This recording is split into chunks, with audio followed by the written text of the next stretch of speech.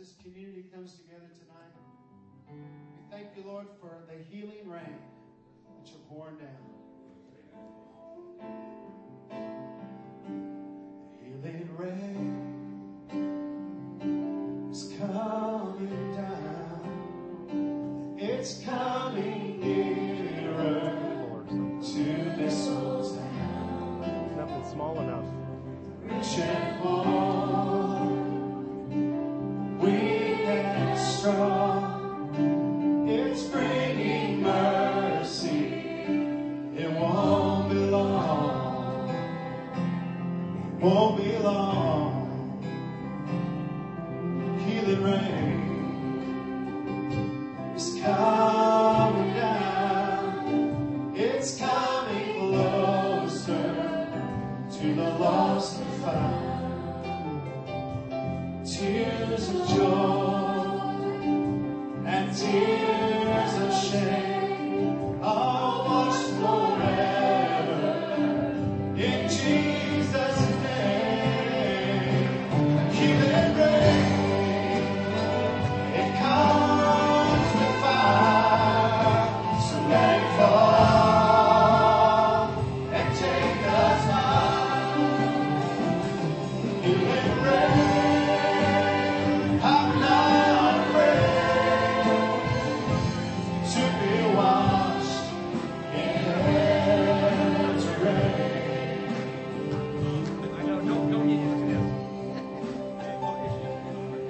Let it fall, Lord, like rain. Let it fall like rain tonight. So lift your head. Let us return to the mercy seat where time began.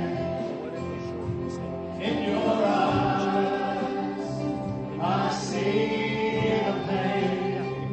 Come surface dry heart with healing and over you. The Son of Man can take a leper and let him stand.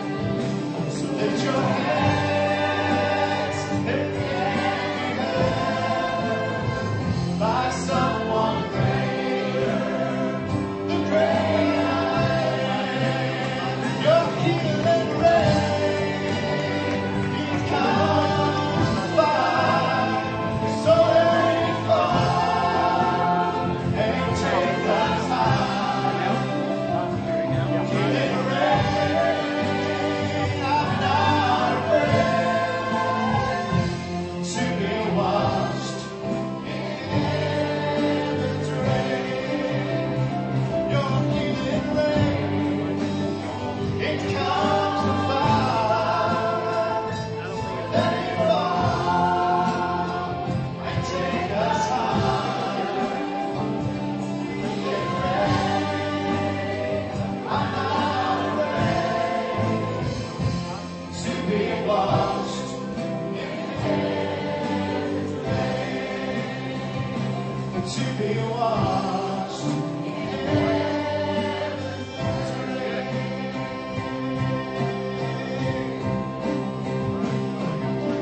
Healing rain is falling down. Healing rain is falling down. I'm not afraid. I'm not afraid. Healing rain is falling down. Healing rain is falling down. I'm not afraid. I'm not afraid. Healing rain is falling down. Healing rain is falling down. I'm not afraid. I'm not afraid. Healing rain is falling down. Healing rain is falling down. Not afraid. I'm not afraid.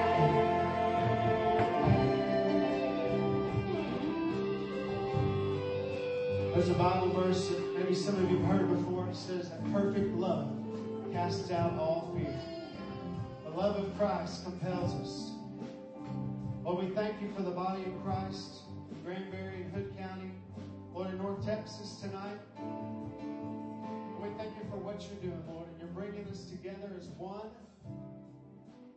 You're tearing down the walls that separate, Lord. I would like to honor our special guest. Mayor Ricky Pratt is here. So good to have you, sir. Thank you so much for coming. Sheriff Roger Deeds and his wife are here. Thank you so much for coming. Thank you for the job that you do.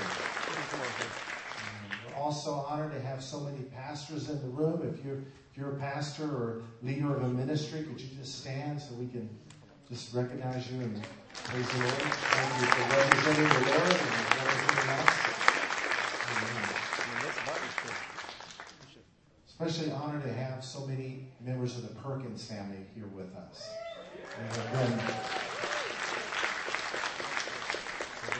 They've not only been a foundation to the African American community in this community for generations, but they are a pillar of the Granbury community, period. And so we're so honored to have you guys. Your roots go deep. And I say that coming because I'm a Granburyan by choice rather than birth. And so we're honored to have you guys here. Thank you for your encouragement to do this. If it were not for you, this would not be happening. So let's pray and honor the one who truly makes us one. Father in heaven, we ask you to put your hand on us. Thank you for Granbury, Texas. Thank you for this community. Thank you for your people here. Put your hand on us tonight and begin to move us in your will. Come and speak to our hearts and teach us. I thank you that you celebrate your people. We celebrate you and we celebrate one another. Thank you, Father, for the fact that you make all nations one. We thank you for every ethnos, every ethnic group under the heaven, and what we share with each other, what we learn from each other, and the joy of becoming one. In Jesus' name, amen.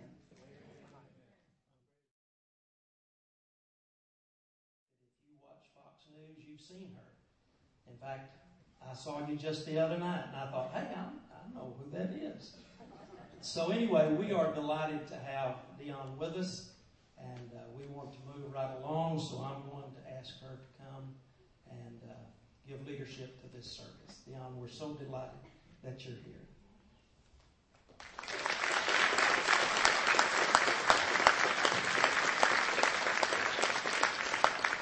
Thank you so much for such a warm welcome. I am so pleased and so honored to serve you this evening. It is a blessing to be in the house of the Lord.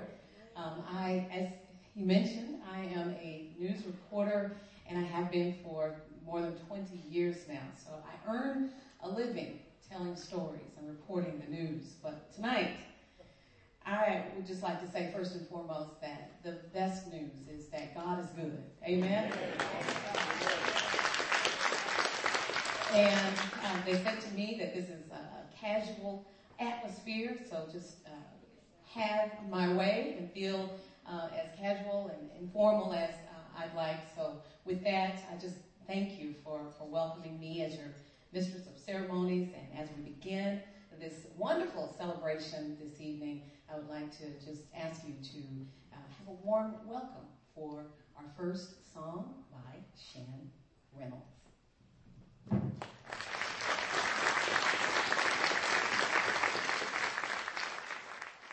Stand up, worship, because God is good. He saved you, He saved me. And because Jesus Christ died on the cross for our sins, we are free. We are free from hurt. We are free from turmoil. We are free, but we have to believe it and receive it. Amen.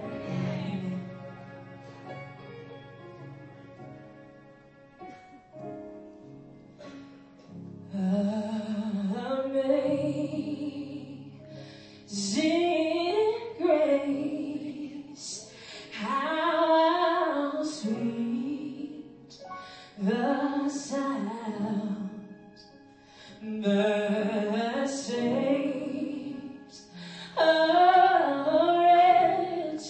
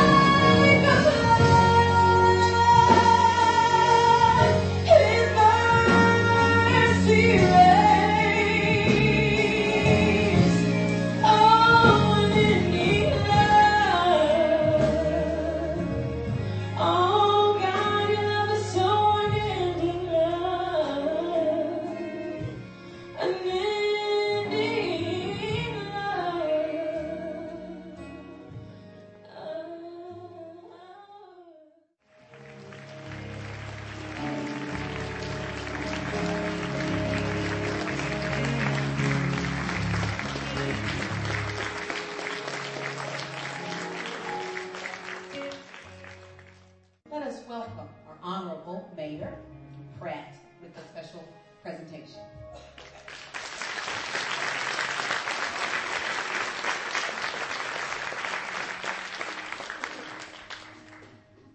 Good evening, everybody. I do need to ring us in to where we get a bit of a local history feel on this. You know, we hear about what's going on. We appreciate the religious side of this. But I want to remind everybody that February is Black History Month. If it were not for that, we wouldn't be doing what we're doing right here. But we in Hood County also have some Black history. In the 1980s, I met a gentleman. He was a Black gentleman that worked at our local First National Bank downtown. His name was Mr. R.D. Edwards. Kind-hearted gentleman. In 1997, I learned that he had passed away and that there was a Black cemetery just outside of town, just west between Toller and Granbury, that was covered with weeds. Had it not been for my friend Joe Perkins, I wouldn't have gotten involved in anything like this. This was my first step towards community spirit. And I appreciate you. He showed me what kind of state that cemetery was in. Weeds. This tall.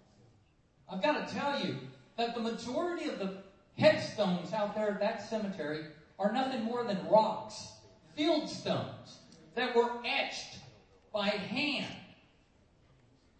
Etched by hand as best as they could. They weren't the best spellers either. If you ever get a chance to check out Colony Cemetery, I encourage you to do so. It's a piece of history where the Black Masons and farm laborers of this community right here, they are the ones that built our historic town square.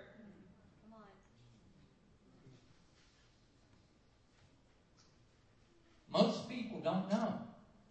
Most people don't have a clue. These Black Masons went on to be a part of the Stephenville Masonic Lodge because they had to go there to create their own Black Masonic Lodge. They weren't welcome here in our town. But I want you to understand that I know about the history, and I hope all of you will carry forth this thought in your head that had it not been for them, we wouldn't have this historic town square that brings thousands of people annually to our city. At this time, I know it's a little bit late in our month,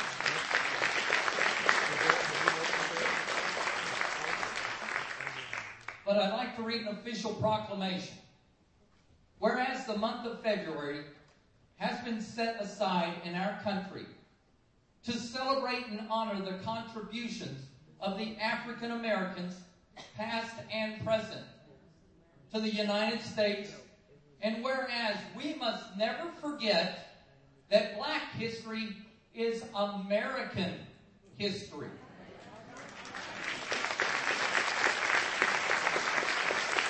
The achievements of African Americans have contributed to our nation's greatness.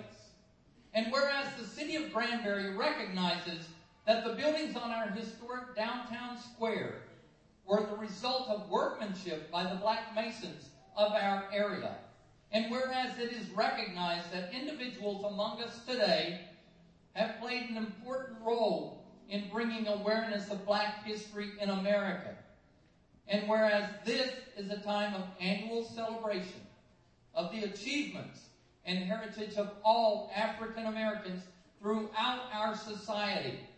Now, therefore, I, Ricky Pratt, Mayor of the City of Granbury, do hereby proclaim February 2012 as Black History Month and call upon the people of Granbury to join their fellow citizens across the United States in recognizing and participating in this special recognition. Thank you.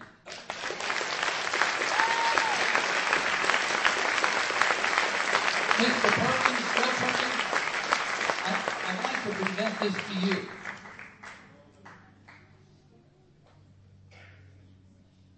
It's been an honor meeting you, sir. You've been a good friend for years.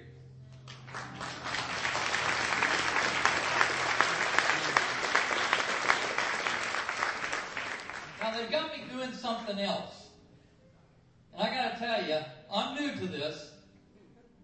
They said that I had to hand out some awards today. Our first award is going to Emma Perkins Crane. She gets the Outstanding Citizens Award. She's not here, though. So, Joe, I need to call upon you again to accept this award on her behalf.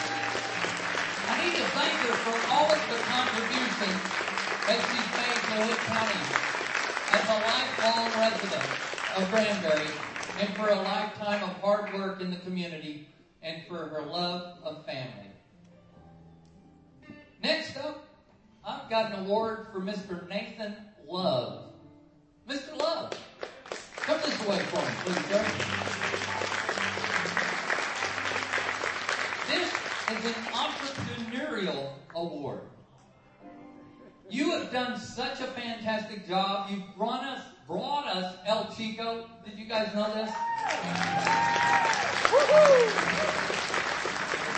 We appreciate the example with years of faithful work at General Motors and the pioneer spirit that you brought here when you opened the first Johnny Brusco's in Flower Mound. And then you brought El Chico to us. We especially honor you, Nathan, for your years of faithful marriage. Yeah. Excellence and love in being a great father to 3 wonderful daughters. Yeah. Your example to represent Christ in the workplace and your team spirit at El Chico's are a gift to Granbury. I appreciate you being here, sir. Congratulations.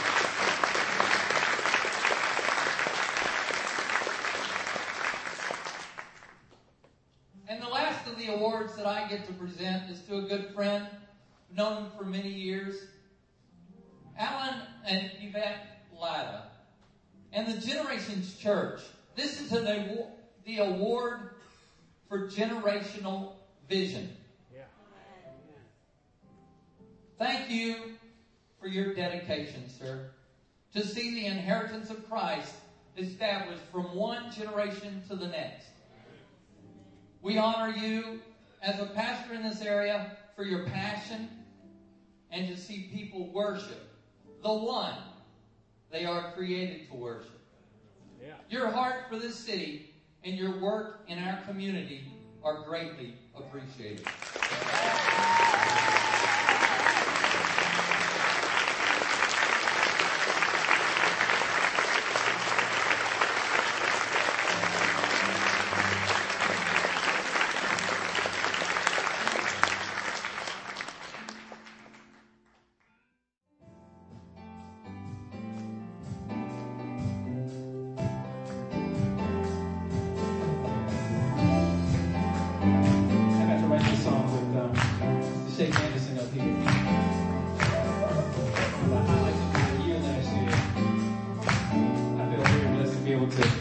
For you right now.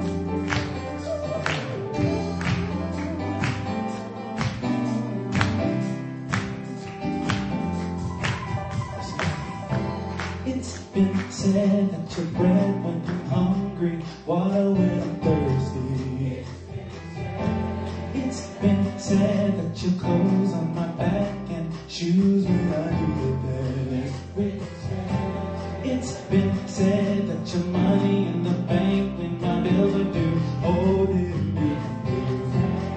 It's been said you're a roof over my head, but I say you're oh so much more because you are the living word written upon my heart, the source of my everything. You are the living word, everything I need, I'm found it all. It's been said that I can find strength in you for what I'm going through. It's been said that you would lead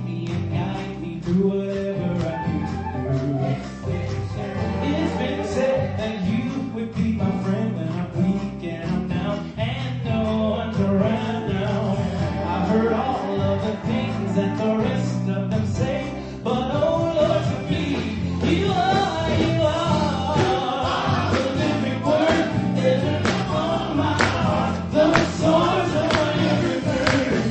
You are the living word, everything I need. If you want to stand up, you can stand up if you want to. Living word, written upon my heart, the source of my everything.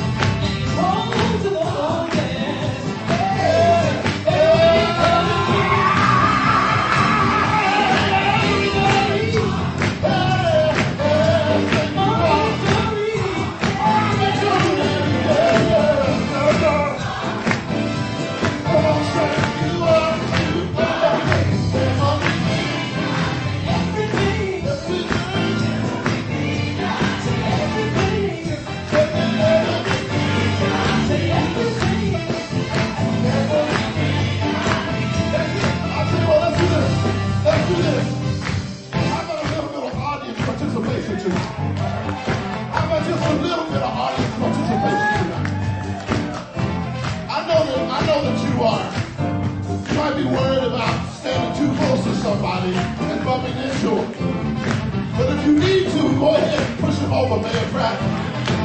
Tell him I need room. I need room. I need a little room. I need a little room. I got to say this with me. Say this. You are. You are.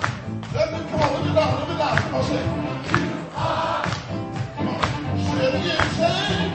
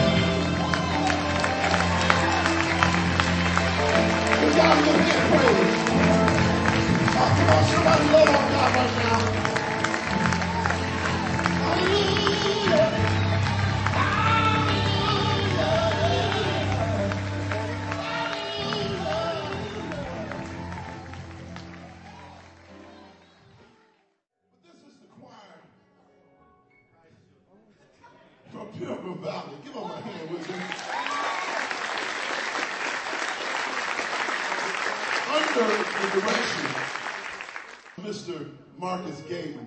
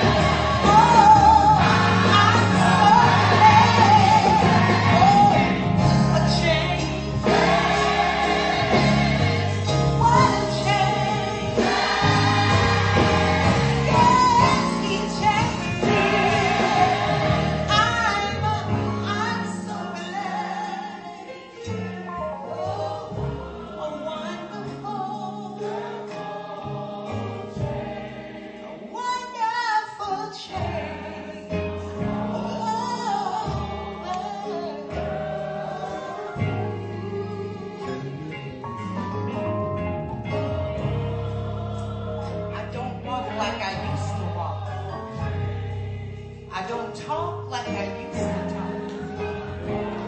He changed me.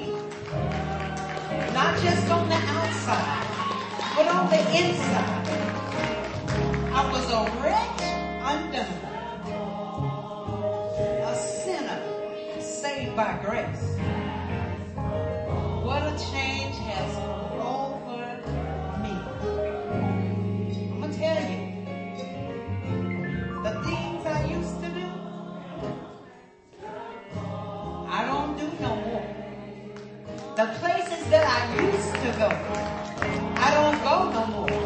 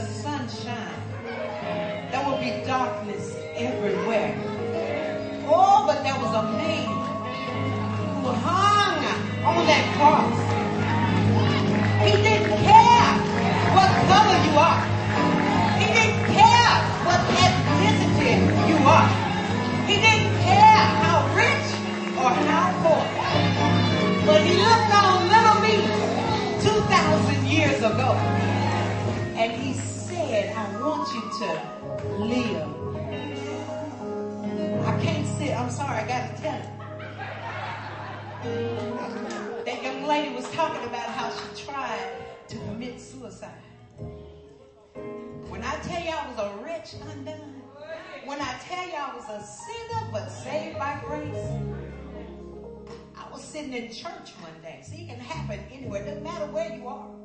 Satan got into my mind. And I had taken a bottle of pills. I was raised in the church. Granddaddy bishop, uncles bishops, grandmother, state mother of the Church of God in Christ. I was the state secretary. I represented a lot of people, but I sat there in that church and I allowed Satan to come in. The things that I was doing doing just wasn't right. Sitting in church just was not right. I took a bottle of pills. And the minister got up and he began to minister to us. And he was preaching the word of God. And I tell you, it pricked my heart. I went to the restroom. I just knew I was going to die because that full bottle of pills, it was going to kill me. But I heard the Spirit of God after listening to the word. That Spirit of God, he pricked my heart and he said, I want you to live. And I know he has me here for a reason. I may not be the best singer. I may not be able to preach the word of God. But I want to let you know he changed me. And I'll tell it wherever I go. He changed me. I don't do the things that I used to do. I don't go to places that I used to go. I don't say those ugly little things that I used to say. It changed me. It changed me. I'm so very glad. A wonderful change.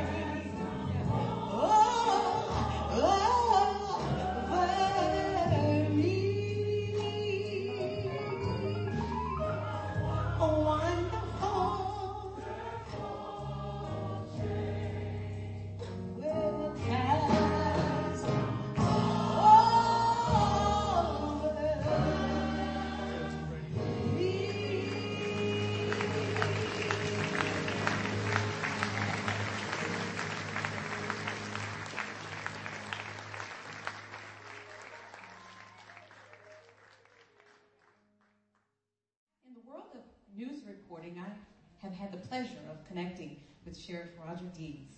And tonight, I am happy to see you again. I'm not here to try and interview you.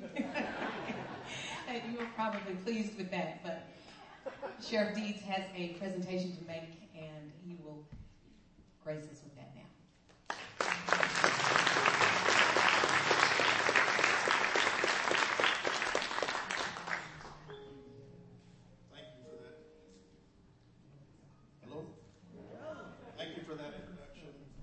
To see you again. Good to see everybody here tonight, and thank you for allowing me to be here. I guess I'm changing this a little bit tonight. I'm up here to present some awards for the spiritual leaders of our community. So I want to thank everybody for showing up tonight, all the leaders of the community and all the citizens. But tonight, the first award is for the Vision for Missions Award, and this is for Dr. Mark Forrest and Lakeside Baptist Church. Don't forget my assistant up here. So this will be received by Bob Powell, the Director of Missions at Lakeside Baptist.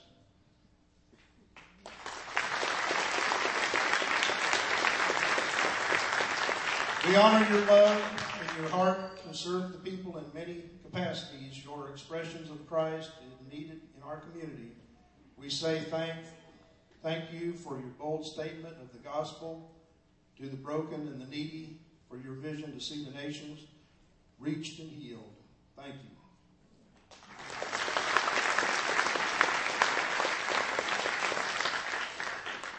The next one tonight will be the Humanitarian Award.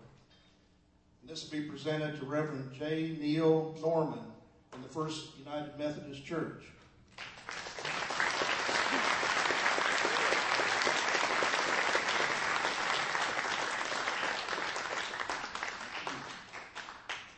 Thank you and acknowledge your Christ-like heart to our community, your compassions to feed the poor in many areas, to reach children, neighborhoods, and beyond with the demonstrated love of Jesus. Thank you.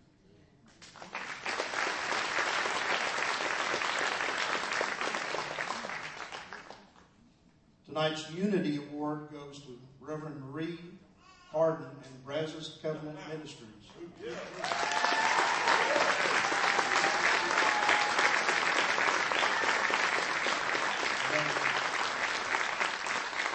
Merrie Cardin has served the Granbury area for over 30 years. During that time, Merrie has shown courage and leadership far above her contemporaries in the face of stereotypes often associated with women pastors. Merrie has been unafraid to take on any challenge that many would not deal with. She has been an example and inspiration behind this Black History program, and her leadership is evident throughout the region. Merrie is supported by her husband, Eddie, whose example of godly manhood empowers his wife to live up to the fullness of the measure of Christ in her. Merrie and Eddie live in Granbury and have 2 children and 5 grandchildren. Congratulations. And my last award is the Faithfulness Award, and it goes to Reverend Rob Rixicker. Hope I didn't. That's cool.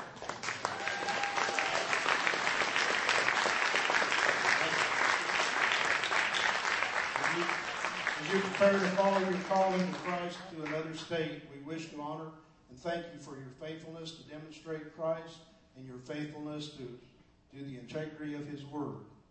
Your love for children and for the foundation of the world and lives have been planted in your hearts and our community. We thank you.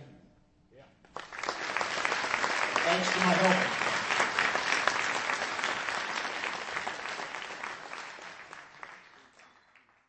Next on our program, a young man whose name is quite familiar to many of us. George Huff will perform at this time, and he has such a list of accomplishments. For one, I know that he is connected to a television show that is very popular where I work, and that you may know as American Idol. So, but he is here tonight to grace us with his wonderful talent. Yeah.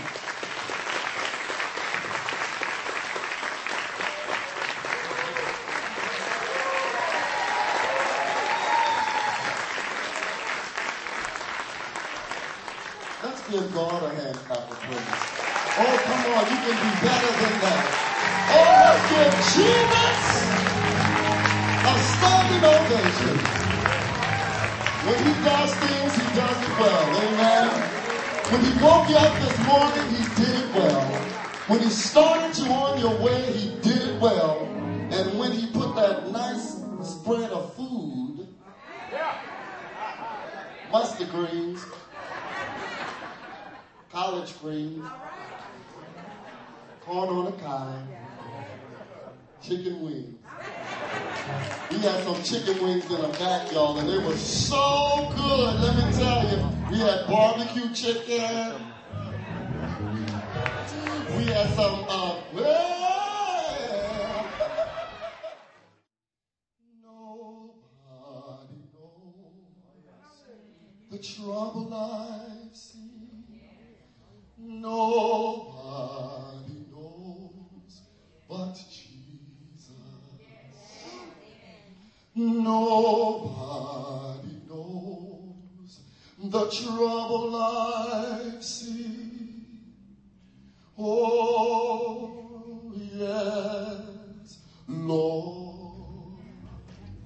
Sometimes I'm up, sometimes I'm down. Oh, yes, Lord. Sometimes I'm almost to the ground. Oh, yes, Lord. Nobody knows the trouble I've seen. Nobody knows but Jesus. Nobody knows the trouble I've seen. Oh,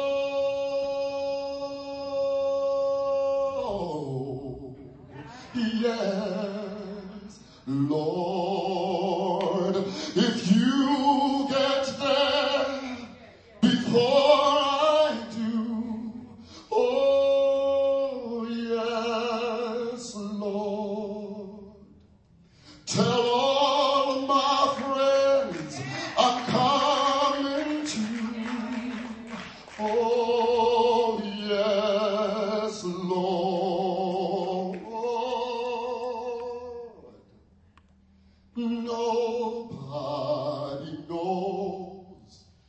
trouble I've seen, nobody knows but Jesus.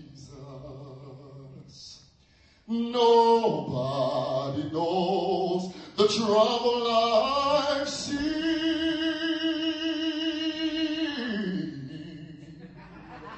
Oh, yes, Lord. Let us pray together on our knees, on our knees. Let us pray together on our knees. When I fall on my knees with my face to the rising sun, oh Lord, have mercy on me. Let us sing songs together on our knees, on our knees. Let us sing songs together on our knees.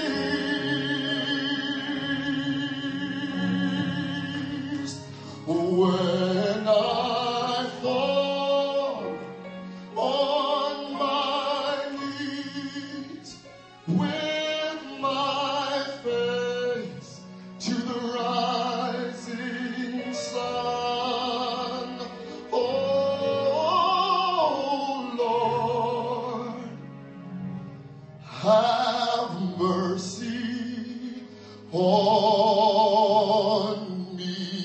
Now, if we can't do nothing else together, as saints of God, this one thing that we all can do together.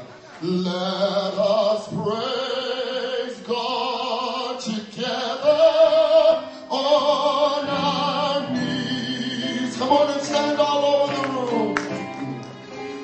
Let us praise God together on our knees.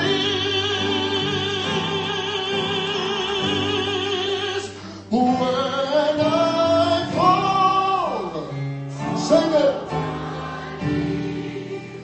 With my face to the rising sun. Oh Lord, have mercy. Oh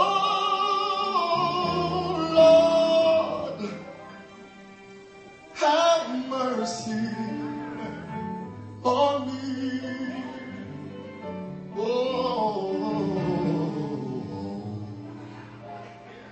oh,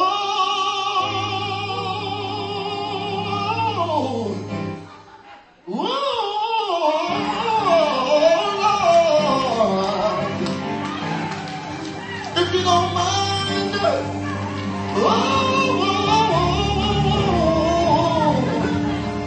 I come from an eating family. I come from a singing family. And I come from an old Baptist church family. And my grandfather, he'd get up and he'd hold his hand and say,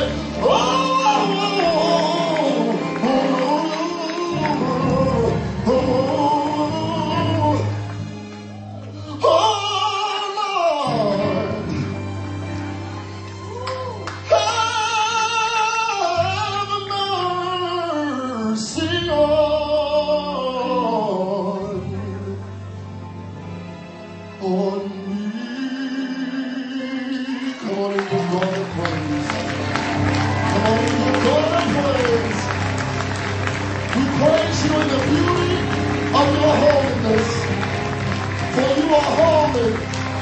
And the angels cry, holy, holy, holy, Lord God Almighty. Glory to your name, Jesus. God bless you.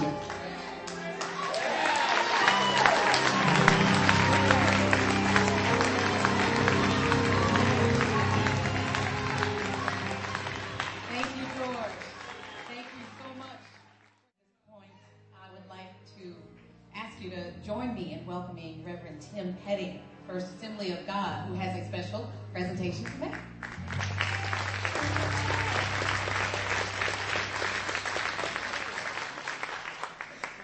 Good evening, and thank you for allowing us to be here. My honor and privilege as we're here with such a great atmosphere and heroes of our community and our city.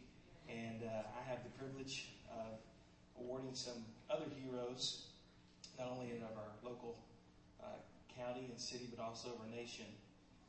2 Valor Awards. The first goes to Nathan Bollinger. Nathan has been described as a true patriot. He knew he wanted to serve his nation on 9/11, although he was too young at that point. He followed his heart and served our nation on 2 tours to Iraq from 2009 and again in 2011. His brave heart follows the footsteps of his grandfather who served in Korea. Our nation owes its legacy of freedom to such young men as Nathan. We thank you, Nathan. It's our honor to honor Nathan. Would you welcome him tonight?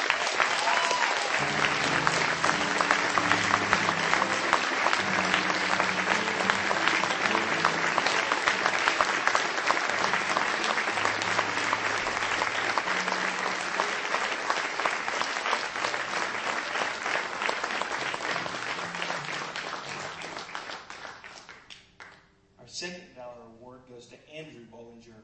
Andrew Bollinger has bravely served his country following his grandfather who served in Korea. He was assigned to the 3rd Cavalry Regiment in Afghanistan, where he received a Combat Action Badge. He was one of only 18 from his attachment in Fort Hood that was assigned to Afghanistan. On the 10th year anniversary of 9/11, while on a mission with Special Forces, Andrew and his team took on mortar fire. After returning fire, Andrew's team completed their mission and returned successfully. Thank you, Andrew, for our freedom and for your heart to serve. It is our honor to honor Andrew. Would you come?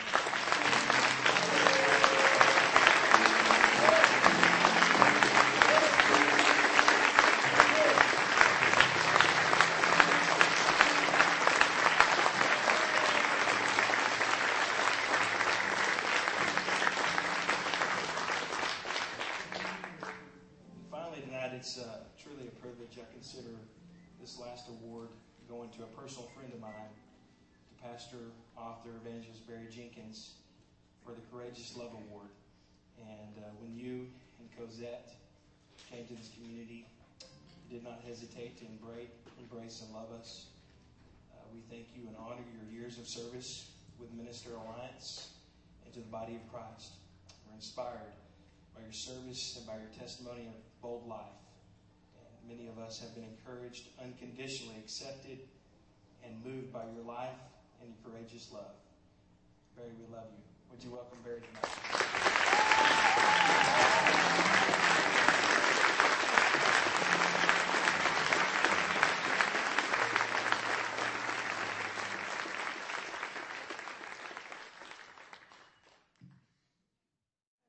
My name is Barry Tubbs. I'm with the Way Church down the road. I'm a newcomer to Granbury. I've been here a couple of years.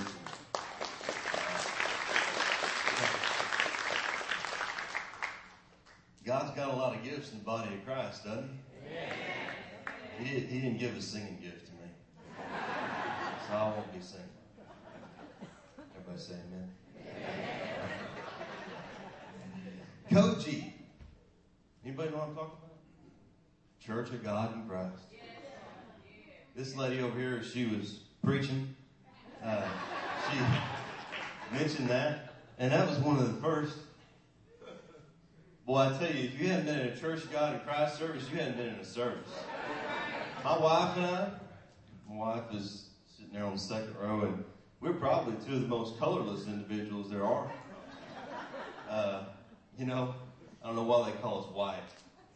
We're not white. There's no, anyway, I don't know why I'm going there.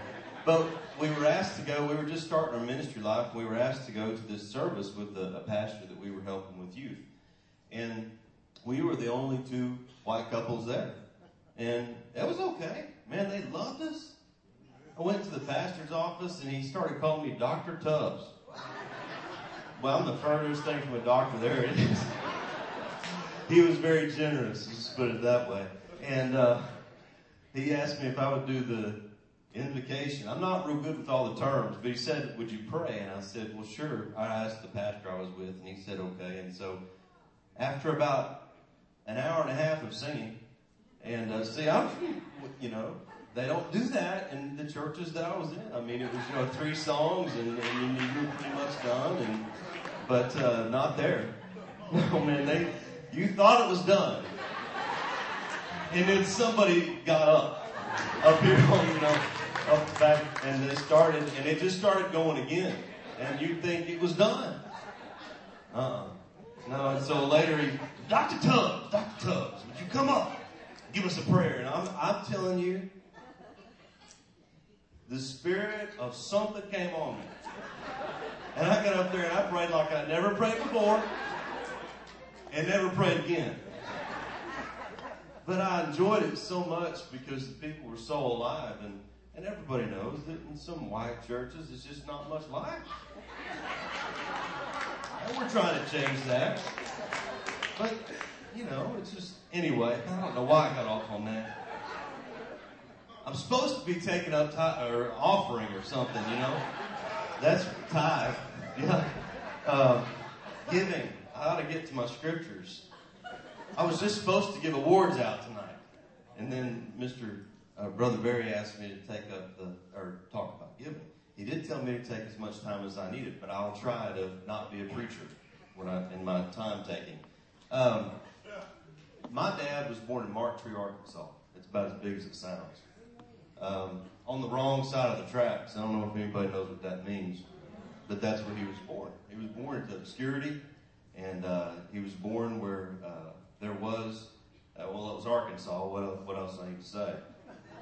North Arkansas, and he was born very, very poor, but he never knew he was poor, and he never knew what black was, because he was raised up with black people.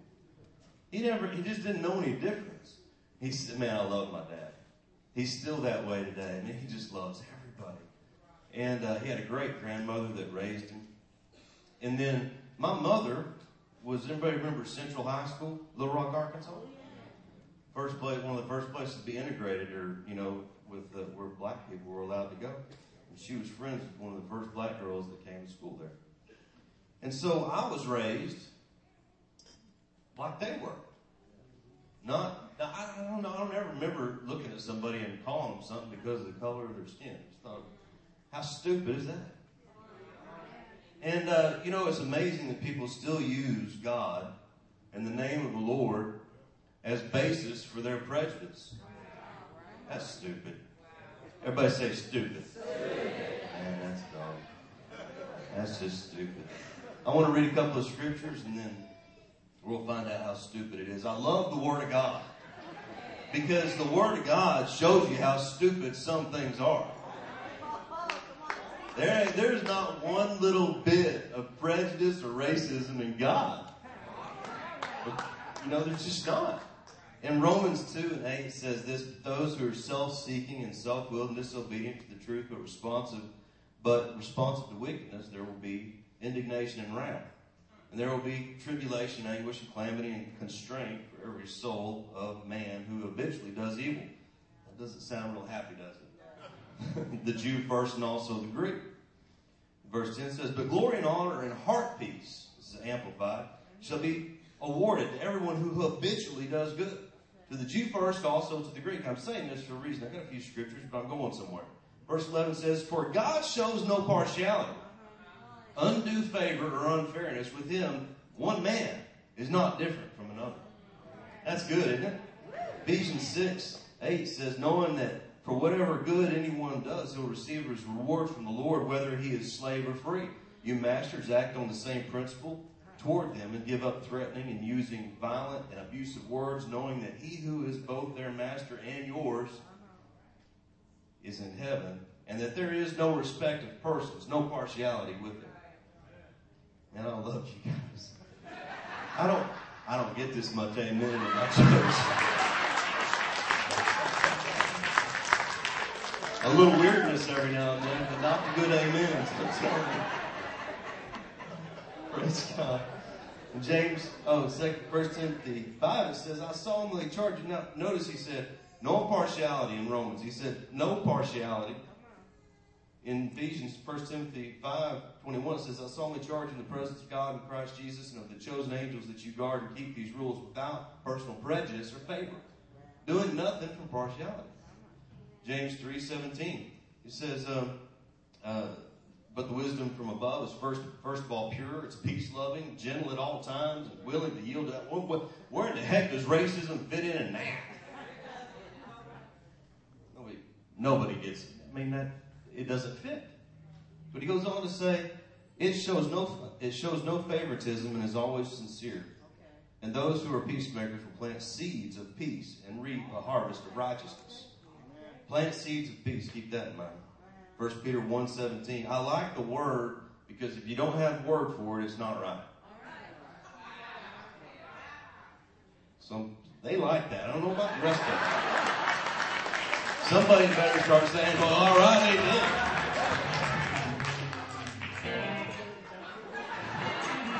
Man, I like that. You're blessed. 1 Peter 1:17 says, if you call upon him as your Father, who judges each one impartially according to what he does, and you should conduct yourself with true reverence throughout the time of your temporary residence on earth, whether long or short. You must know and recognize that you were redeemed, ransomed from that useless, fruitless way of living, inherited by tradition from your forefathers. They must have seen some of this mess back then, too. Not with corruptible things such as silver and gold, but you were purchased with the precious blood of Christ, the Messiah, like that of a sacrificed lamb without blemish or spot. That's good, huh? Those last two scriptures. You better get just as happy when I start talking about giving money.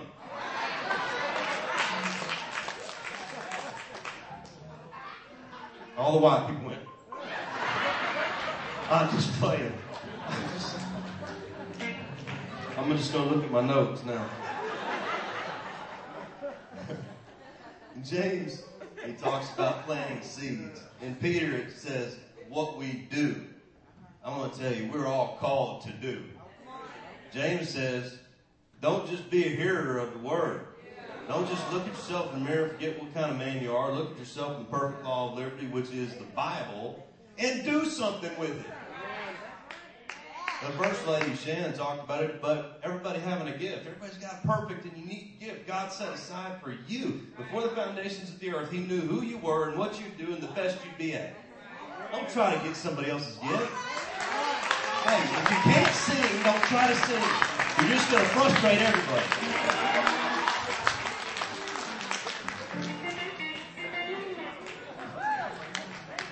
All right, I got to finish this. I don't know how long I've gone. But praise God. So we're all called to do, James says. But you know, we're called to plant a seed. I don't just think about tithes and offerings. You know, money in the church, it's got a bad rap by some. But the fact is, it takes money to do stuff, doesn't it? Jesus said, go ye. Well, it takes money to go ye. You ever tried to go ye without any do-re-mi? No, it doesn't work. You got to have, and so tonight, I was talking to my wife, and my wife is so wonderful, and she was like, now, Barry, just be easy. Don't, and but once I get up here, she can't tell me what to do. And so, we're called to give. I believe one of the greatest expressions of love is giving. Jesus said in John, for God so loved that he gave, right? We're going to find out how much he loves tonight. Got quiet. Y'all help me now. Genesis 8:22 says this. For as long as the earth remains, and we're still here, right?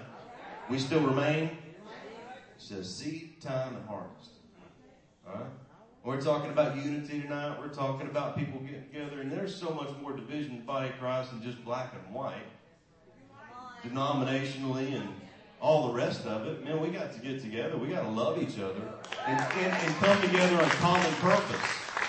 Now, we're all going to, people will split hairs over things and get sideways on certain things, but don't make the differences the big deal.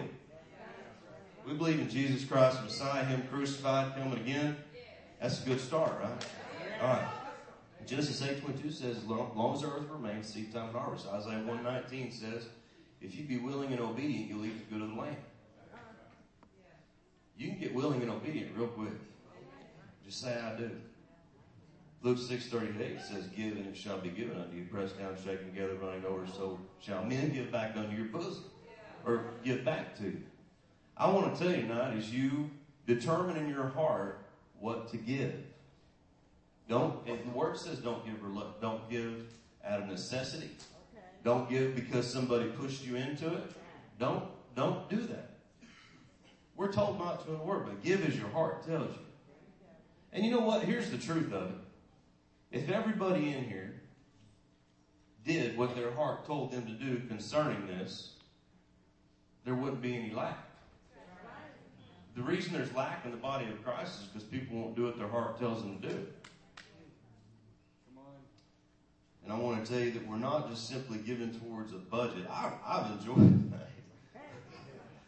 I didn't know if I was. I didn't know what was going to happen. I didn't know what was going to go on. But, man, this lady's singing over here. And then the guy, I've never even heard of this guy, George Huff. I don't watch American Idol. I just don't like it. But I'm telling you, the guy can sing. He can do something. And he comes from an eating and singing family. I'm going to use that when I'm at church. I come from an eating. I can't smile like he does, though. I just don't have the teeth. I come from the eating and singing family. I like that, man. But he can sing. Praise God. But I've really enjoyed tonight. And if you've enjoyed tonight, here's what you're doing. When you pull out your pocketbook, and I don't know how they're going to do everything, but what? Passing baskets?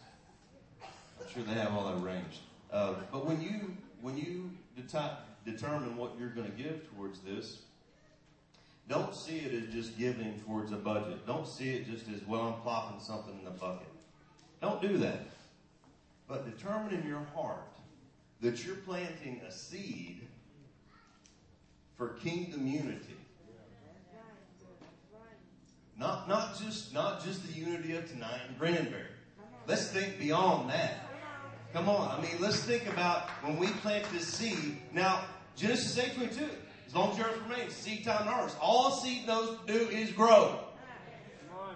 And so if you plant a seed of faith in this event, this is people coming together. This is diversity, man. This is awesome.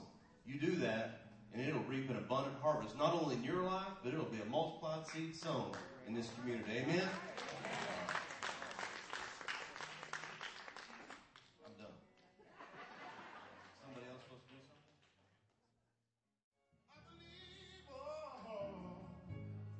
I believe.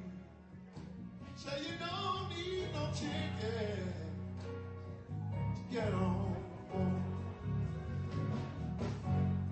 So people get ready. There's a train coming, picking up passengers from coast to coast.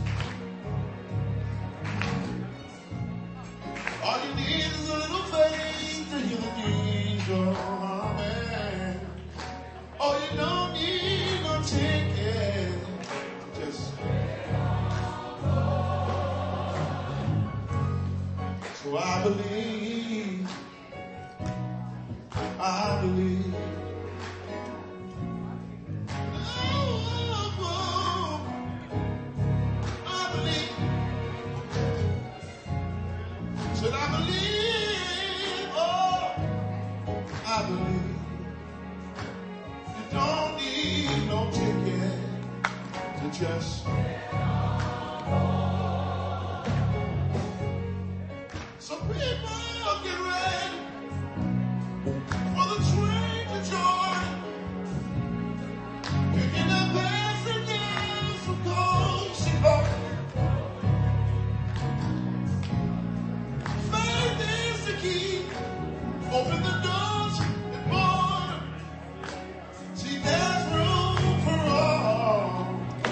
among those who love the most. Come on, sing. I believe. I believe. I believe. Oh, I do change it. I believe. I believe. So you don't need no ticket. Come here, George. A little bit of impromptu. Come here, George. Come here, Shan. Little bit impromptu. Y'all know this song. Come on, stand up. This is about 3 minutes. We're going to sing this and worship together.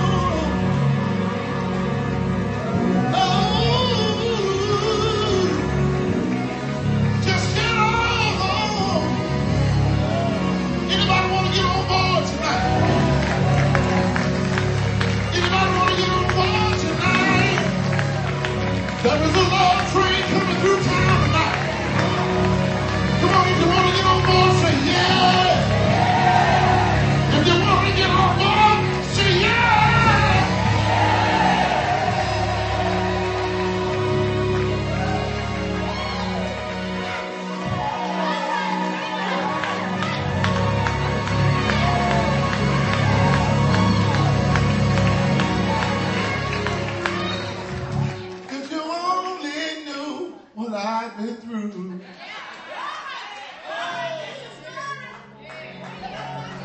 You might start praising the tune. If you can only see what he's done for me. But I would like to point out to you that Reverend Barry Jenkins, who you've met briefly already this evening, but he is an aerospace engineer by profession. He has contributed to the design, planning, and production of a cutting-edge aircraft program for Lockheed Martin.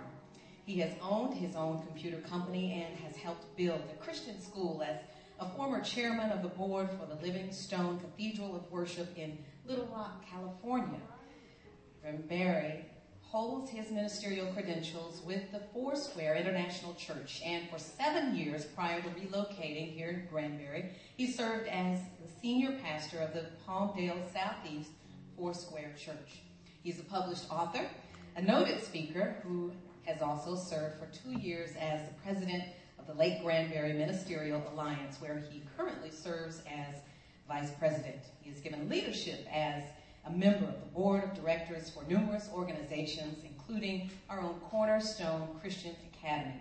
Reverend Jenkins and his lovely wife, Cosette, live here in Granbury, where they raise their 2 wonderful children, Joseph and Jonathan. Please join me in welcoming Reverend Barry.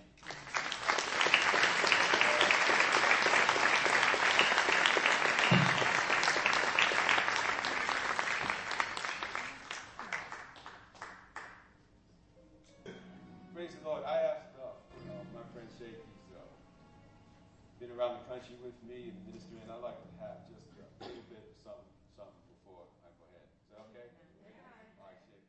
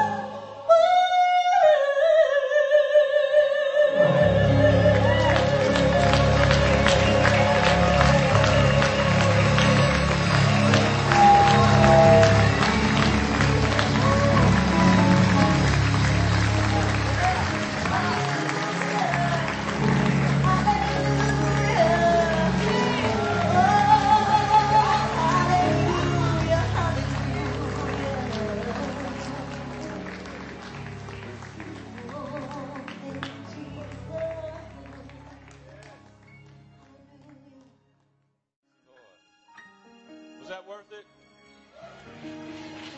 Praise the Lord. I would be remiss if I didn't start off by saying how thankful to God I am for Cosette, my wife of 26 years. She's here with me tonight. Cosette. Praise the Lord. I thank God for you. I'm going to get right into it. You know what? I went to the doctor yesterday and I said, Doctor, I need you to fix me up. I got to speak tomorrow night. And he sounded like he was McCoy from Star Trek. He said, man, I'm a doctor, not a miracle worker. But if you all pray, how many of you are going to pray me through tonight? And hope that my voice holds up. Because I think the Lord has something. And if not, then it's just time for me to be quiet anyway. How many of you are enjoying yourself so far? I promise you this will be a blessing to you. This will be a blessing to you. And here's the way I operate. For those of you who don't know me, I go through the rules. And that is, if you help me to preach, then I get done quick. I know you got it, and I get through, and y'all can go home and get some chicken wings and stuff, okay? But if I don't hear anything, then I think you don't get it, and I got to go deeper. All right? Harvey's heard me preach before. Praise the Lord. Ephesians chapter 4, verse 1. Says this, I therefore, the prisoner of the Lord, beseech you to walk worthy of the calling with which you were called, with all lowliness, gentleness, with long suffering, bearing with one another in love, endeavoring to keep the unity of the Spirit in the bond of peace. There is one body, somebody say one, just as you were called in one hope of your calling, one Lord, one faith, one baptism, one God and Father of all, who is above all and through all and in you all. Amen. We're going to get through this real quick. But to each one of us, grace was given according to the measure of Christ's gift. Therefore, he says, when he ascended on high, he led captivity captive and gave gifts to men. Father, I thank you for your word today, and I submit now this vessel to you. What breath I have is yours. The atmosphere is already prepared for you. Now we're ready to receive your word. Give your word, Lord. In Jesus' name, amen. It was about 10 years after Rosa Parks was arrested. And roughly 2 years after Dr. Martin Luther King delivered his famous I Have a Dream speech, the Civil Rights Act of 1964 prohibiting segregation had just come into law. But as many of you would expect, just because a law was passed doesn't mean things change right away, especially laws on a national level. And so it was in that era that I grew up. And for most of that time, we lived in a 16-story project building in New York City, South Bronx. And for us as kids, there was nothing much different between our family and the other families around us. We played with the other kids. We laughed. We did the things that kids do. We had our challenges. And we were just like anybody else. And Dad worked, and Mom went to school on the weekends. I remember Dad used to take us to the beach. We used to go to a beach called Jones Beach in New York, and we had a great time out there. And that was my family, and it was good. Somebody say it was good. Praise the Lord. Is that Jones Beach? Somebody got a copy of my sermon before I did. And I remember, where's Kenny at? He's somewhere around here. I saw him. My brother Kenny, I remember when he was born, and we moved from a 2-bedroom apartment in that project building to a 3-bedroom apartment in the same building, and still things were good. Somebody say things were good. And Mom used to take us right in front of that project building. We used to catch the number 34 bus. Now, I'm not preaching from the book of Numbers, but there's going to be a lot of numbers here. We used to catch the number 34 bus on 163rd Street to go down to 3rd Avenue. All right? And from 3rd Avenue, we would walk to a store called Alexander's where, it was the community store. Are y'all familiar with Alexander's? Okay, well, they didn't have them out this far. Kevin, you know about Alexander's? That's maybe before your time. And still, things were good. Somebody said things were good. Now, I don't know what the policies were on the New York City bus system at that time, but I do remember that we used to take this bus kind of regularly. And then on one particular day, we got to get on this bus like we normally do on the number 34 bus on 163rd Street going down to 3rd Avenue. And Mom put the change. You know, he had these little things, little podiums in front of the bus driver where you put your coins in and the driver can see the change. And if it was good, he'd press the button and drop down and counted it for the next person. So Mom put her money in this particular day, and the bus driver said something to her. And it caught Mom's attention. Now, you would think, I couldn't have been more, I'll tell you, I couldn't have been more than about, 5 or 6 years old. But I remember this day. There's some things that happen in your life, even when you're young, you remember these days. Because up to that point, life was good. And so Mom looked at the bus driver and she said, "What'd you say?" And I'll never forget the words that came out the bus driver's mouth after that. Right there, the bus driver looked at my mother and he said, "Back of the bus." And my mother was kind of in shock, and she said, "But I'm white." And the bus driver said, "But your kids are black." Back of the bus. And I remember that day things kind of changed because there was an awakening. See, I learned something that day. I learned that my family had black and white people in it. Up to that day, that was something I didn't know. Now, you know, I'm not here to harp on that. God's been so good to me over the years, and I can testify of many things and things of that nature, as I'm sure many of you can here today. But God's been good to me over the next 40 years. He's been better to me than those memories, and He's caused me to do things in life, to have accomplishments that most people can only dream about. Now, in case you've missed it, that was a plug for my book out there afterwards. Okay. Amen. We're going to get done with this real quick. Thank you. Several years ago, when I was asked to help with the Black History program here in Granbury, I really wasn't feeling it. And I didn't relate. I mean, I covertly attended occasional Black History programs over my life, but, that just wasn't something that I related to over the years. And so I never put one together. And so, the idea of doing the Black History, it really didn't grab me at first. You see, one of the ways I learned to cope over the years, one of the ways I dealt, like getting on the number 30 bus on 163rd Street going down to 3rd Avenue, was just not to talk about it. Are you following me? That was my coping mechanism. You see, I found that if I didn't bring it up, things would go better for me. And so I didn't like to bring the black and white issue up in any of the circles I was in. As long as I never talked about it, people might have saw me as being different, but it didn't come to their attention. And so I can go about my normal business. Maybe they won't bring it up if I don't bring it up. Y'all don't know what I'm talking about. And so early on, I realized that there's some things about who I am that I just can't draw attention to.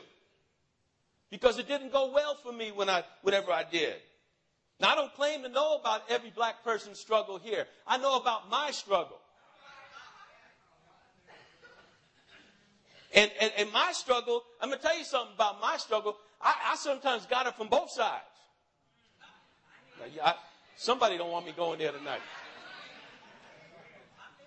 I remember that when I wasn't little, I was a teenager somewhere around there. I was playing the drums for Jimmy Dockett's Love Unlimited Orchestra, and we had moved for about that time from the project building to a house right down the street. And I had up on the 3rd floor, I had this huge bedroom, and Kenny had a closet. But I had this huge bedroom.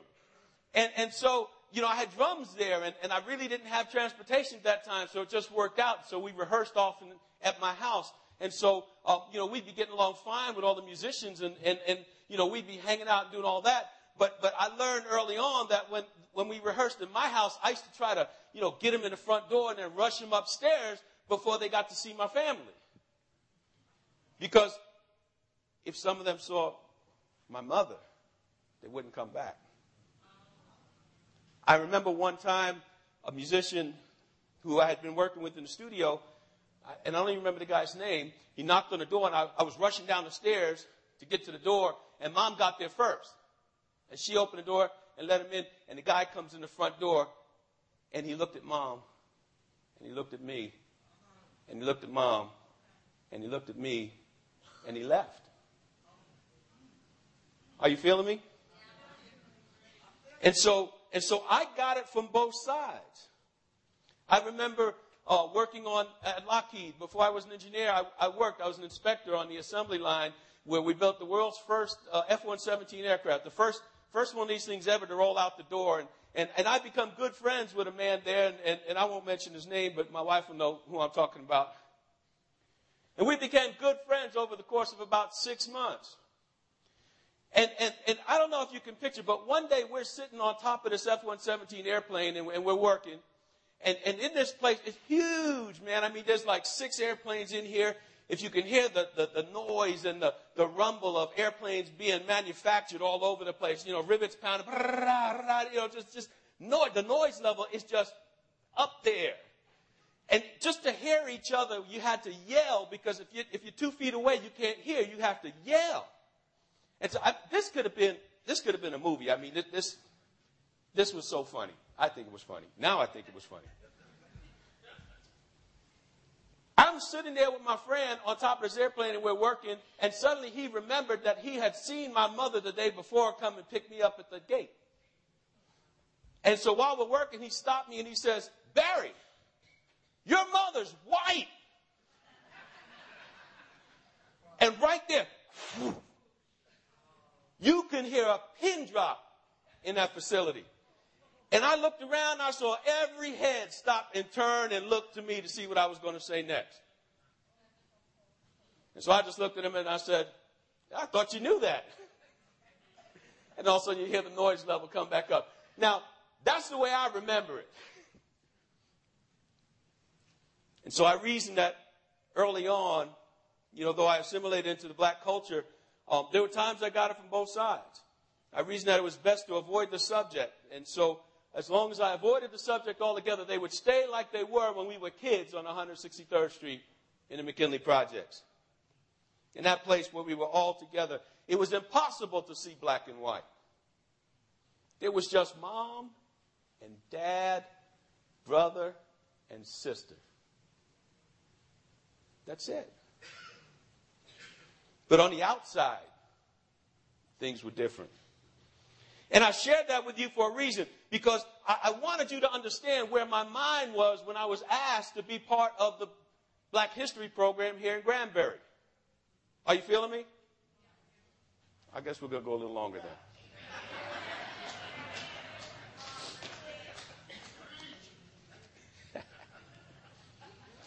There was more than a little hesitation. There was still a part of me that reasoned that it's better to just be quiet about the subject and not say anything. After all, I had my ministry that didn't really pertain to me.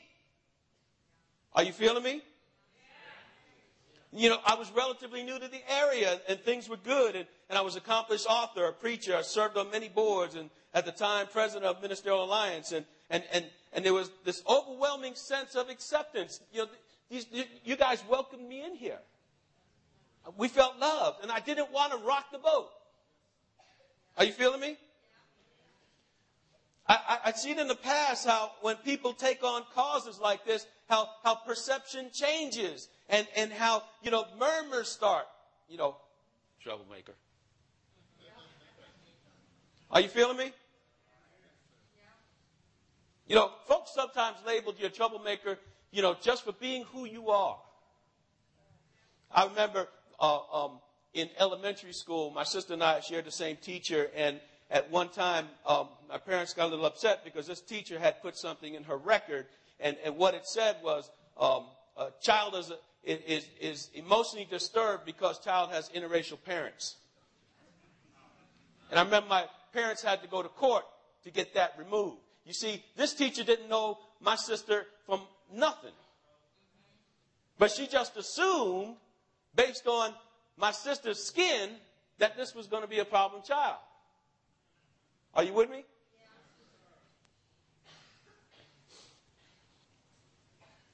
And so I didn't want to pick up that cross when I was asked to be part of the Black History program here. I was a little hesitant. And so when asked to be part of this program, all that junk that I had down deep started fizzing. You know what I'm talking about? And so right there at that crossroad, the Lord began to minister to me. And here's what the Lord said. He said, it's what I created you to be. Now here's something I learned about the Lord and the way he talks. He don't say a whole lot when he talks to you. Y'all know what I'm talking about? But when he says that thing he says to you, you understand a whole lot. You feel me? And so I understood right at that moment that if I said no, I would be denying who I am to God. I'd be denying who I am to my wife. I'd be denying who I am to my children and to my community. It would have been a rejection of my responsibilities to say no. And so the first year I did the program, I did it kind of on the QT. I didn't tell nobody about it. We just did it. Right, Sister Mary, where you at? We just did it. If word got out, but I wasn't spreading the news. Hello? But something happened, you all, while we began to do these programs. Lives started to change. Talked to a man just last week that still tells me, he said, if it had not been for the Black History program last year, my life would be different. My life has been transformed. I'm now at the place I need to be. You all changed my life.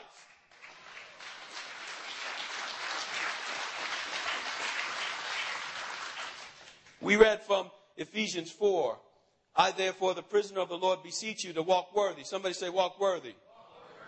Of the calling with which you were called, with all lowliness, gentleness, long-suffering, bearing with one another in love, endeavoring to keep the unity of the Spirit in the bond of peace. You know what Paul is basically saying here? Let me tell you, let me put it in modern vernacular, what Paul is saying here. He's saying, I'm the one stuck in this prison for doing real ministry while you guys are out there calling yourself Christians and acting like you're not.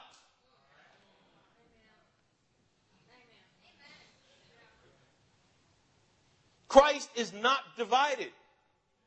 Hello? And then, somebody say, and then, Paul goes into talking about ministry gifts. This passage of Scripture very closely parallels 1 Corinthians 12. I'm going to rush it along because y'all being good. But now, indeed, there are many members. Somebody say, many members. Say, one body. The eye cannot say to the hand, I have no need of you, nor again the head to the feet, I have no need of you. And the scripture continues on in this way, and it goes right into the ministry gifts, just like in Ephesians. You know, we tend to focus on the gifts from this passage of scripture, from these passages of scripture. Everybody wants gifts. But we often miss what Paul is lining up here. He's saying there's a way to get the gifts. It's called unity. Are you with me? Listen, Acts chapter 1, verse 14. I like this group right over here. Acts chapter 1, verse 14 says, these all continued with one accord. Somebody say one accord. In prayer and supplication with the women and Mary, the mother of Jesus, with his brothers.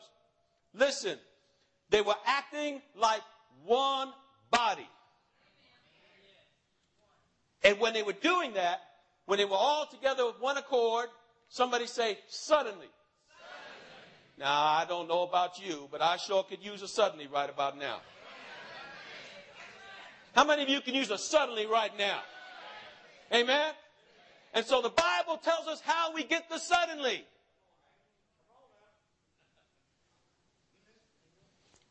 Church, we got to get this.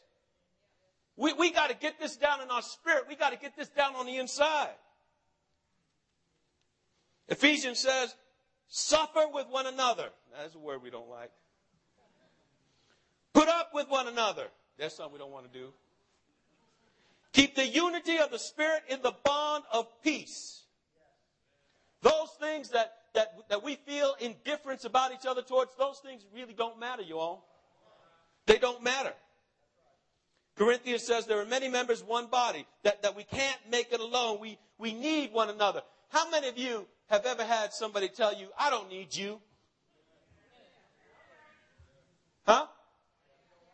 God has created us, each one uniquely, and that's okay. That's God. But we like to find reasons to separate from each other, and that's not God. That's perversion.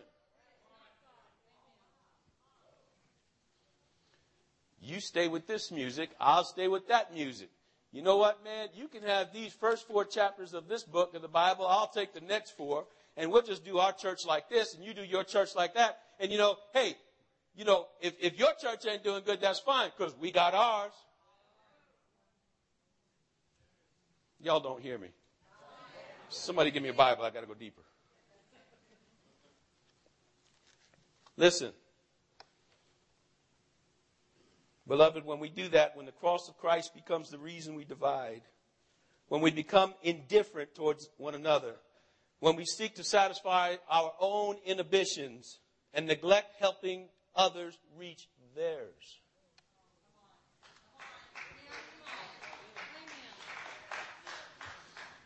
Jesus, when he had given thanks, he took the whole loaf, the integral loaf. You only listen to me. The loaf was not broken. It was not divided. And Jesus took that loaf and he began to dismember that loaf. And he began to give it to us. If he did not dismember the loaf, we would never get it. And then he said this: when you come together, you're bringing the bread of life back into wholeness.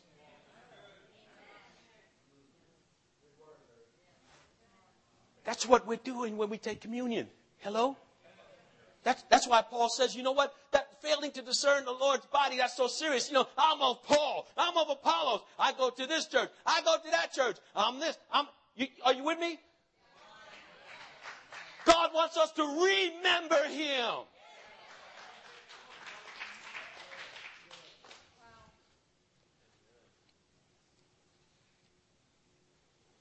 Man, I thought I had ministry going on.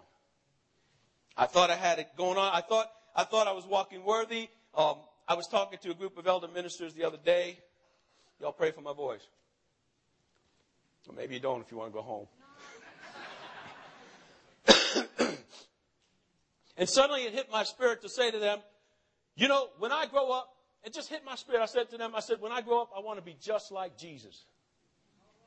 And I saw their faces. Brother Glenn was there.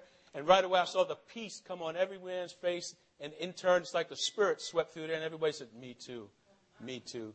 And then it got to the last one. He said, so you want to go to the cross too?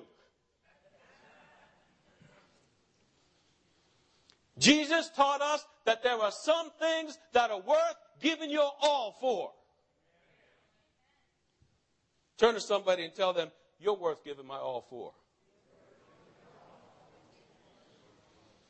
Listen, yes. There's a price to pay for being like Jesus. They walked away from Jesus when his word got too deep. He wasn't saying anymore what they wanted him to say. And that's not all they did to him.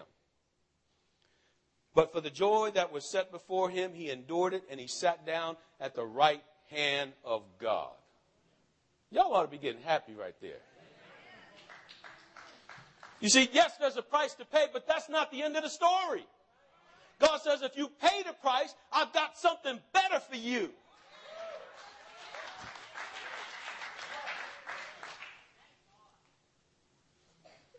It's what I created you to be. Turn to somebody and say, it's what God created you to be. Turn to somebody else and say, walk worthy.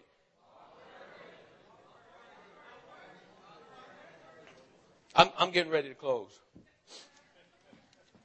So the Lord brought gentle rebuke to me. He rebuked me very gently, and I love him for that. He began to show me that there was some controversy within and controversy without.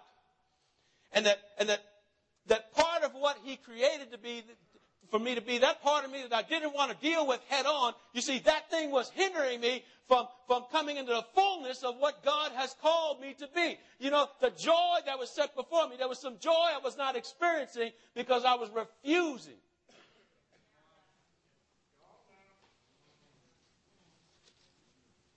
And so I embraced the process, and I began promoting Black History programs, and some of you began getting my emails, and you, what's this Black History thing? Did it change the way people viewed me? Some. But there was another level of reverence. There was another level of, somebody say, integrity. Most of all, there was an outward embracing of what God said I'm to be. Let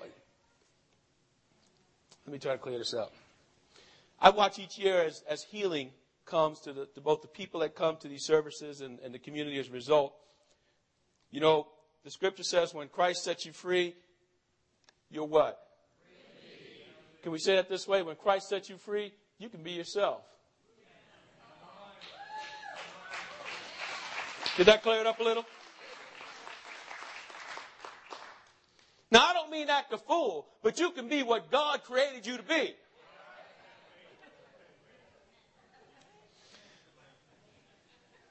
There's too many Christians afraid to let the world know who they are.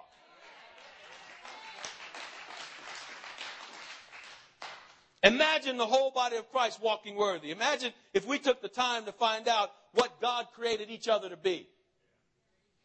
What if we took the time to go out of our way and make sure that each of us were comfortable in our own skin?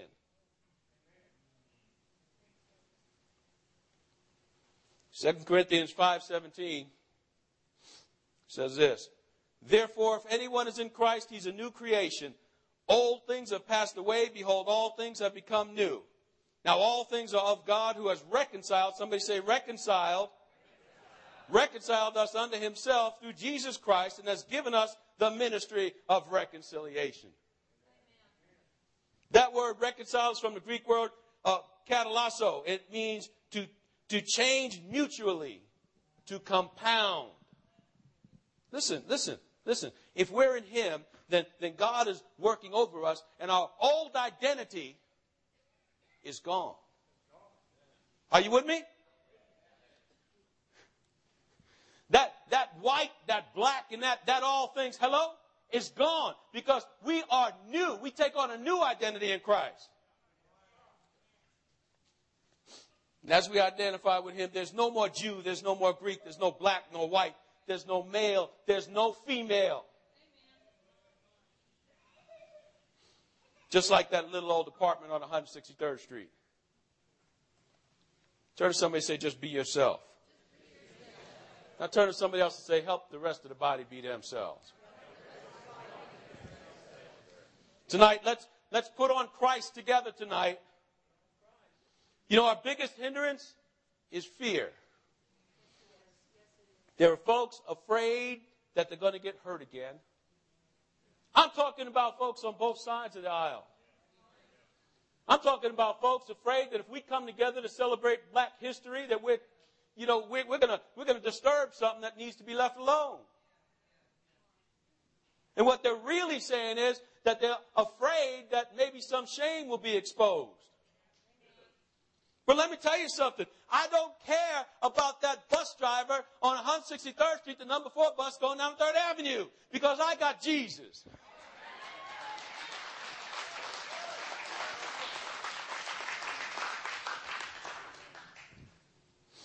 I just care that I'm free today in Christ. Can anybody relate to that?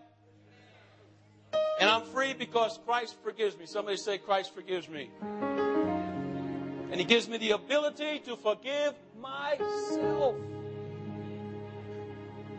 Y'all with me? Hey, if God's heart is about reconciliation, what business have we got being unreconciled? Are you with me? I've asked Pastor Kevin to minister in song, and as he does that, I want to ask you to do this. Will you bear with me just a few moments? Pastor, I hope I have liberty. I'm going to ask you all to stand all over the place. And you know what? It doesn't matter. I'm going to ask you to join hands and just look at somebody next to you and pray for one another. And what I want you to do is say, you know what? I want you to forgive me as I forgive you. And when you do that, when you're saying that, what I want you to do is picture somebody that you haven't forgiven. Are you with me? Just begin praying for forgiveness for one another. Can you do that for me right now? I didn't mean to get all ecclesiastical on you. But let's follow the Spirit, move in this time of forgiveness. Father, I want a heart that forgives.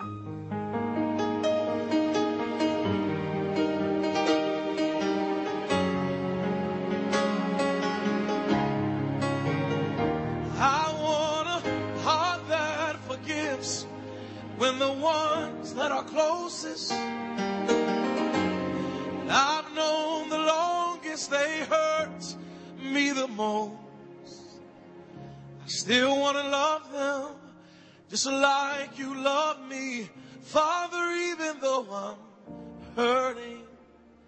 Lord, you know they hurt me so deep. I want a heart that forgives, Lord, when the pain is so deep that it's so hard for me to speak about it to anyone. But just like your son, Father, I give up my right to hold it against them with hatred inside. Father, I want a heart that loves everybody. Father, even my enemies. I want to love like you, be like you, just like you did. I want to walk like you, talk like you, just like you did. I want to love them anyway. Father, no matter what they did, no matter what they say, Lord, 'cause the heart that forgives is the heart that will live totally free from the pain of the past. And the heart that lets go is the heart that will know so much freedom. But today the question is, do you want to be free?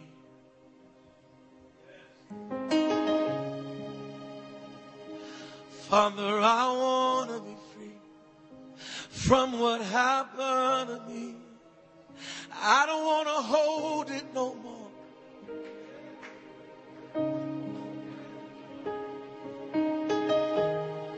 I thought I was hurting them, but I was only keeping myself in bondage. Would you help me let it go, Lord? Father, what Mama did. Father, would you help me let it go, Lord? Father, what Daddy did. I know you got so much for me. So much I know you want to do in my life.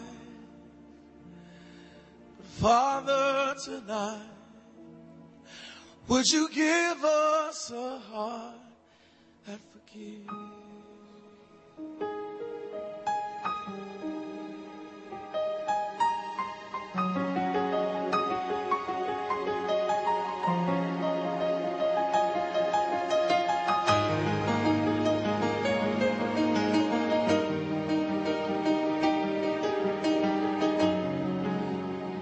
Let it be over.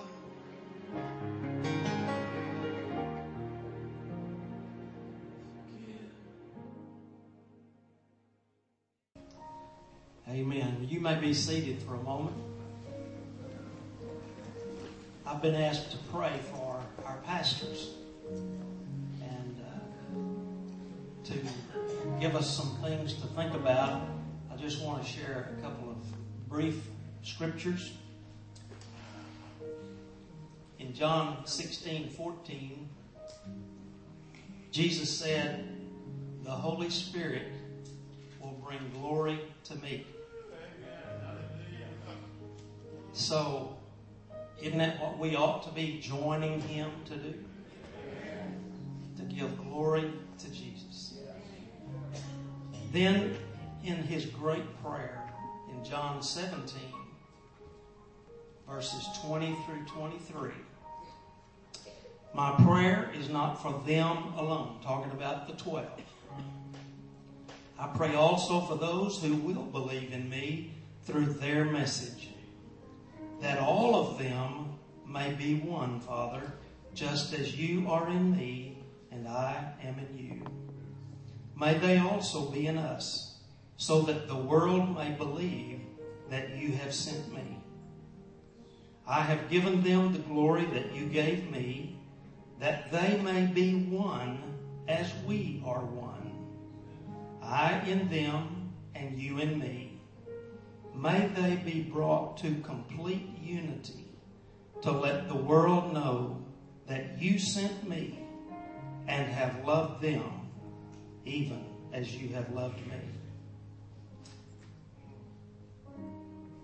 Jesus felt like that unity that we've heard about over and over this evening was important enough that He asked the Father 3 times in 3 verses to bring us together. And then as our pastors consider our calling, Peter says in 1 Peter, be shepherds of God's flock that is under your care, serving as overseers, not because you must, but because you are willing, as God wants you to be, not greedy for money, but eager to serve, not lording it over those entrusted to you, but being examples to the flock. And when the chief shepherd appears, you will receive the crown of glory that will never fade away. If you're a pastor or ministry leader, would you come and just stand here at the front? And we're going to have a special time of prayer, thinking specifically about these verses.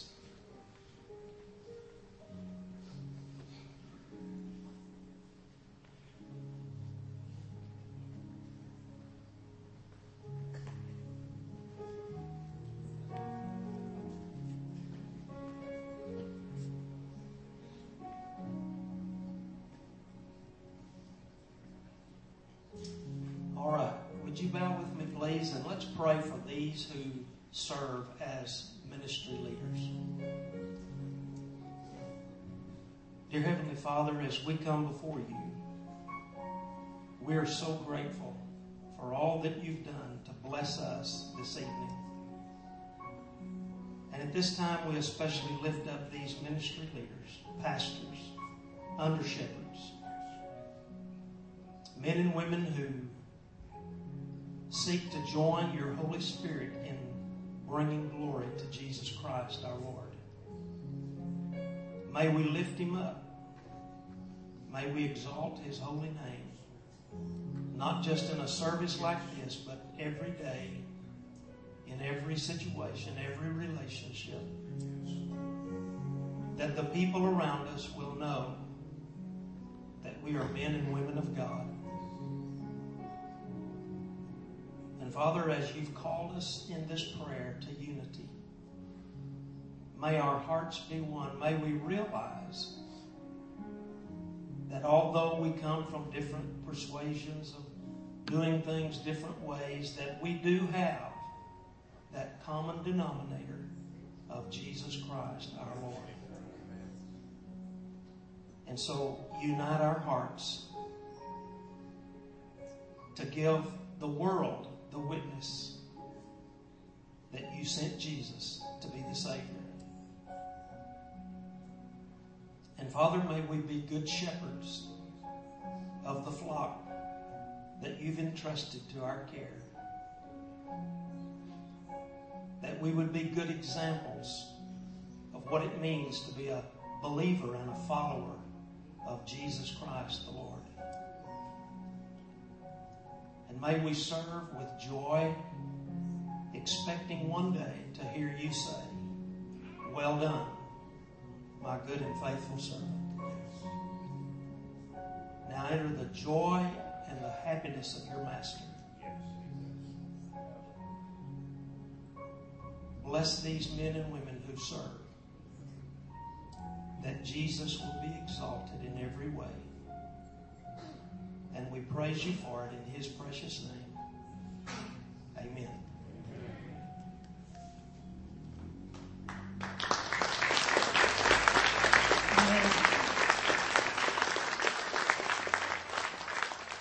We're about to have our benediction. And thank you, Brother Dickson, for saying the benediction. Would you stand with me? May the grace of our Lord Jesus Christ go with you. May His love uphold you. May you never fall so far that He can't reach you. Father, we're thankful this evening for the privilege that we've had to be together. Grateful, Lord, that you have been exalted in this house. Father, when I think about the music, and I think about the words, and I think about the things that were said, you were lifted up. And you said, if I be lifted up, I'll draw all men unto me. So, Father, we pray for this community, that as you're lifted in this community, men and women who are lost would find their way to you. Help us, Lord, to be the legs and the arms and the hands and the feet and the heart that reaches out to those around us who may not know you. Be with us till we meet again.